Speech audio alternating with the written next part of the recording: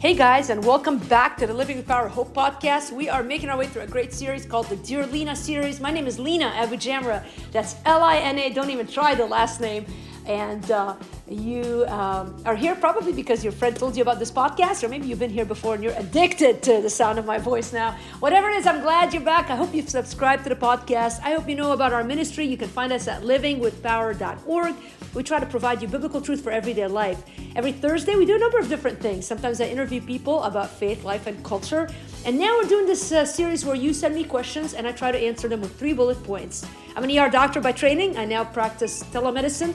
And we've got an organization, a nonprofit, by the way, that welcomes your donations and does global medical work in the Middle East right now. So we are glad to be here, also trying our space in the podcast world. We've been at it for several years, and by God's grace, you guys keep showing up. So we're grateful for that. Hey, the Dear Lina series is a fun series. It's a series where you ask me tough questions. Today we're going to talk politics, and so I'll hit the question in a minute. But if you ever have a question about faith, life, culture, or anything in between, send it to me at dearlina@livingwithpower.org. All right, that's a mouthful. Now, let me hit today's topic. Our question that was sent to me is this. Dear Lina, how do I have political conversations at my workplace without getting emotionally upset and vested? Well, that's a great question, right? I mean, how do we have political conversations and engage with people at work without getting emotionally vested and upset? Because the truth is, it's almost impossible to talk about politics without getting upset. It's in our DNA. I'm Lebanese. I get upset about talking about the weather, not finding a parking spot. And so you start me on religion or politics, and it is so hard to stay neutral. And yet, if we are to make an impact on the people that we rub shoulders in, we've got to think about how to engage in conversations that are difficult without getting emotionally upset.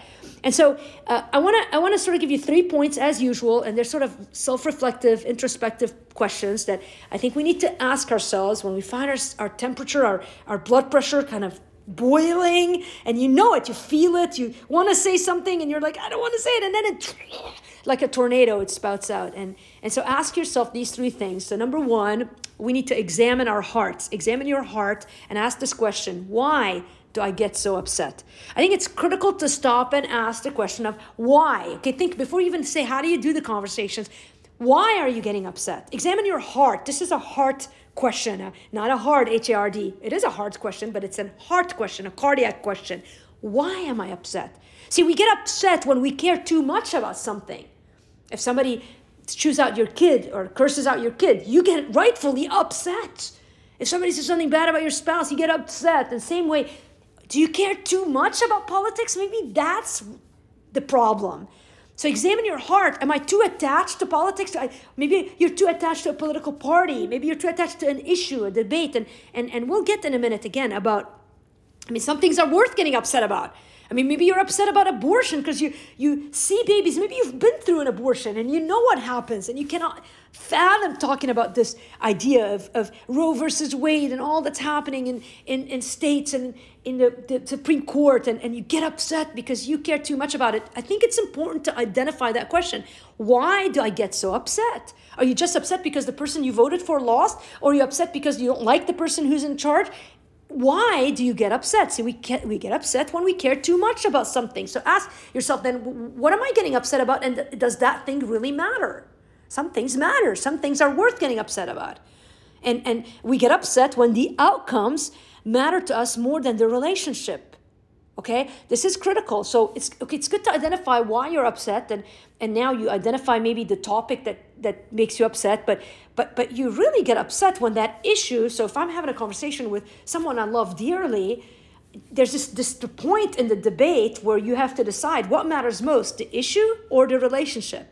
And so typically we get upset when the outcome of the fight, of the political debate, matters more to us than the relationship. And again, you go back to maybe you're having a conversation with someone that you don't care that much about. Frankly, I think sometimes those difficult conversations happen with people we don't like because we sort of use them as an excuse to vent on those people, if we're being honest. But what matters more? And I think the minute you stop and say, well, that person that I'm debating with matters more to me than winning this battle. And that doesn't mean the issue is not important, but you might end up deciding to let go of a conversation because it matters more what your relationship is with that someone. I've had many conversations. By the way, I worked in the ER for 18 years, and I can guarantee you that in the emergency room setting, everybody likes to argue always. This is our love language. And I've had many conversations where I could have debated till the cows come home, and I've just shut up because I've had friends who mattered to me more than winning the argument. And most of the time, I think I was right. Okay, I'm just teasing. I mean, sometimes I was right, but the point of it is they thought they were right too. But you give up the outcome because the relationship matters more. And so again, examine your heart. Why do you get so upset? We get upset when our personal rights are being threatened.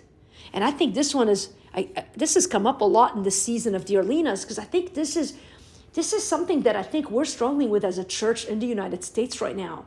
We are all about saving our personal rights to the point where we don't care what our testimony is to the outside world. We want to win, because we don't want anyone to step on our toes. And I just don't think that is compelling for the follower of Jesus. We can give up our personal rights for the sake of Christ. And so ask yourself, again, examine your heart. Why do I get so upset? When you want to have a political conversation at your workplace, we want to have the conversations. We don't want to get emotionally upset with those conversations. So that's the first question. Stop yourself before you get caught up. Right? Take a 3x5 card and a paper and just write, God, why am I so upset? And write down those things. Here's a second big question to ask yourself. Examine your arguments. Do I actually know what I'm talking about? Okay, I think this one is important. I think a lot of people like to argue and maybe understand what the party line should be, but they don't really know the facts. I'm not saying everyone's like that, but a lot of people, I think, are fighting political fights and they have no idea what the facts are. I've done it myself. I mean, I've gotten caught up in debates and I don't know the real facts, but I can fight with anybody, frankly, and I'm sure you can too. And so I think I found this to be true in life. And by the way, I've seen this also in my medical practice. The more sure and confident I am about an issue, the more confidence I have in discussing it, the less upset I become in it. The more facts that I have about an issue, the less emotional I can be in discussing it. Now, I know that sounds counterintuitive. You go, no, man, if you know the facts, you're going to be really upset about it. No, not really. Because you see, if you know the data, you already sort of have a sense of what your opponent is going to say. And so it becomes less emotional, more educational. And I think education is good. I think having difficult conversations at work is not a no-no. It's a good thing to have if you can bring facts to the table that may help someone to see more clearly. But the problem right now that I see happening in the social media world is that there's no facts, it's all based on emotion. I even see these political pundits who, they think they're giving us facts sometimes, but they're just manipulating emotions so that you go, what? I can't believe this is happening. And so if you read about an issue and you become very vested in understanding the issue and you have the facts, like let's go back to the issue of abortion. I mean, I think most Christians would agree that abortion is the taking away, it's the murder of a baby. And I think if you have some data and you're able to talk intelligently about it, you can actually have a good conversation where you actually make an impact. Now, it's not just about winning this debate. You can actually have an impact on potentially the outcome by having your facts right. And so you're not making it just about emotion. Well, you're a murderer. You're killing a baby. How can you do it? Nobody's going to be influenced by that.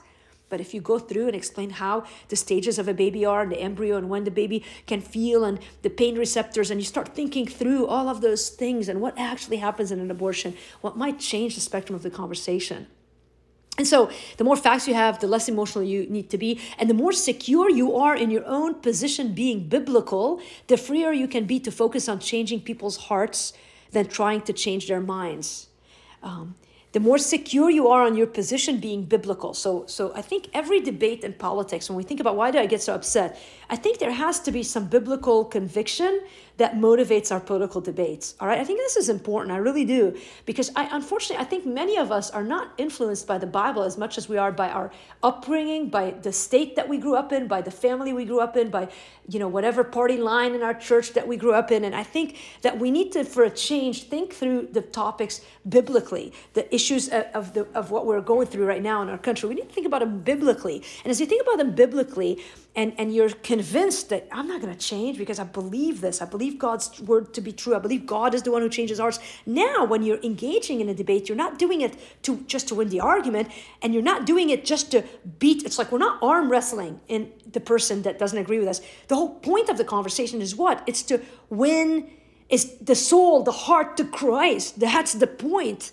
And so in that setting, if you are so secure in knowing where you stand, now you don't have to fight for an outcome of a debate because The point of engaging isn't to win the debate. The point of engaging is to get the person to think, and to get the person, maybe the Spirit of God can move in a little bit and soften hearts, and those people can think through, who might not believe in Christ, might not be following Christ. Maybe this is an opportunity for you to be prayerful, and while you're talking on the outside, inside you're praying, God, please soften the heart of this person so that they see the truth, and you're not fighting them to try to convince them that your way is right, because it doesn't matter at the end of the day. They're not going to be convinced by you going, no, I'm right and you're wrong. Oh, okay, all right, then I've changed my mind. Nobody's ever changed their mind out of that discussion. But perhaps that interaction that's done lovingly and that's done patiently and kindly can turn into a change in the person's heart and draw them a little bit more closer to Jesus. So examine your heart. Why do I get so upset? Examine your arguments. Do I know what I'm talking about? And thirdly, this is critical here, examine your options. Do I really need to engage here? Has it ever occurred to you when you think about the original question that this person asked me? How do I have political conversations at my workplace without getting emotionally invested and upset? Here's a little golden pearl or a pearly pearl, whatever. Do I really need to engage here? I mean, honestly, we don't need to engage in every conversation that comes up on every issue in the world. We do not need to engage. Engaging on the level of your emotions will almost always lead to a fight. The more wrapped up you are in something, I promise you're going to fight with someone because it's too important to you. And that maybe you don't need to engage here. Maybe this is not going to be in the best interest of a relationship. Maybe it's going to reflect negatively on Christ. So think about it. Do I really need to engage here? Now, sometimes the answer is yes. And if so, then engage there. But often the answer is no, you can let this one go. In fact, how about you just take a 5-minute break, go to the lounge or whatever place you go for a break, and you use that 5 minutes to pray for that person rather than engaging them. I'm sure you'll get a lot more out of that 5 minutes than you would if you thought about the topic. Examine your options. Do I really need to engage here? Engaging without prayer will almost always engage your emotions more than you should. Most of us jump into these conversations, not a minute of prayer. In fact, most of us don't even pray. The day goes by, we don't even ask God for anything. Until our security is at stake. We get a note, hey, you need to go meet the boss. The pink slip, now you pray. I got the doctor's visit, they tell you have cancer, now I pray. I lose $1 million, now I pray. It's like we wait for disaster to pray. But what if we spent time praying about those engagements? Engaging when it's not needed is honestly not needed. I think this is probably the most brilliant thing that I've said in this entire podcast.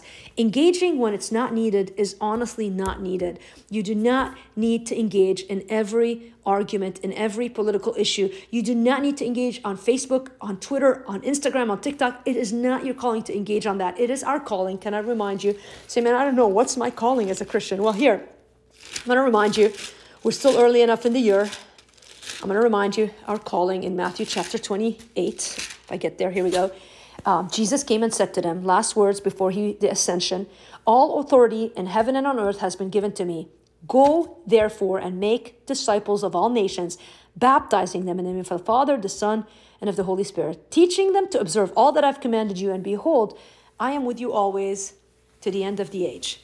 Every encounter that you have with someone, be it a believer or a non-believer, remember that Jesus is right there with you. Ultimately, he's the one who changes hearts. Your job is to lead them to him. Will the conversation you're having at your workplace get them closer to Christ or not? And if not, stop it. You don't need to engage. The time will come, you pray that God will lead the conversation to a place where you can give your opinion when it's needed and asked for. But to have those emotional conversations is going to do nothing but give you trouble. And so with that in mind, again, let's conclude with reminding you, examine your heart. Why do I get so upset? Number 2, examine your arguments. Do I know what I'm talking about? Maybe you need to spend the time learning about the issues. And number 3, examine your options. Do I really need to engage here? That's what I got for you today. If you've got more Dear Lena questions, send them to me at dearlena@livingwithpower.org. Let's talk about stuff. I don't know if there's stuff that no one's talking about, you need me to answer. I'll do my best. I don't know everything, but I will admit when I don't know. And I'm learning to admit even more and to cede an argument when I don't know the answer. And I'll tell you what, I found that God has a way of vindicating us and justifying us even when we don't think that we have a voice. And so let's let him do the speaking for us for a change. Do we really believe that he's alive and active in our lives? I want to live a life that shows more and more of Christ and less of Lena. Do you want that too? Hey, I'd love for you to join us on Thursday nights. We have a Facebook Live community where I'm going through a book of the Bible right now, Nehemiah. I teach all sorts of things there, but it's live at 7 p.m. on Thursday nights. Tonight is the night. So join us. In order to join us, you can go to livingwithpower.org. That's our website. And at the top of the page, there's a link that says join our community. You'll find out all sorts of other fun stuff on our website, including the work we're doing in the Middle East, the book that I just wrote a few months ago that's still awesome and blessing so many people. And you can also find out all of our past podcasts on that site. Thanks for tuning in today. I'll see you again next week. Remember that you're never alone. Christ is with you, and it is truly an awesome thing to be a Christian, a follower of Jesus Christ. You have a great day.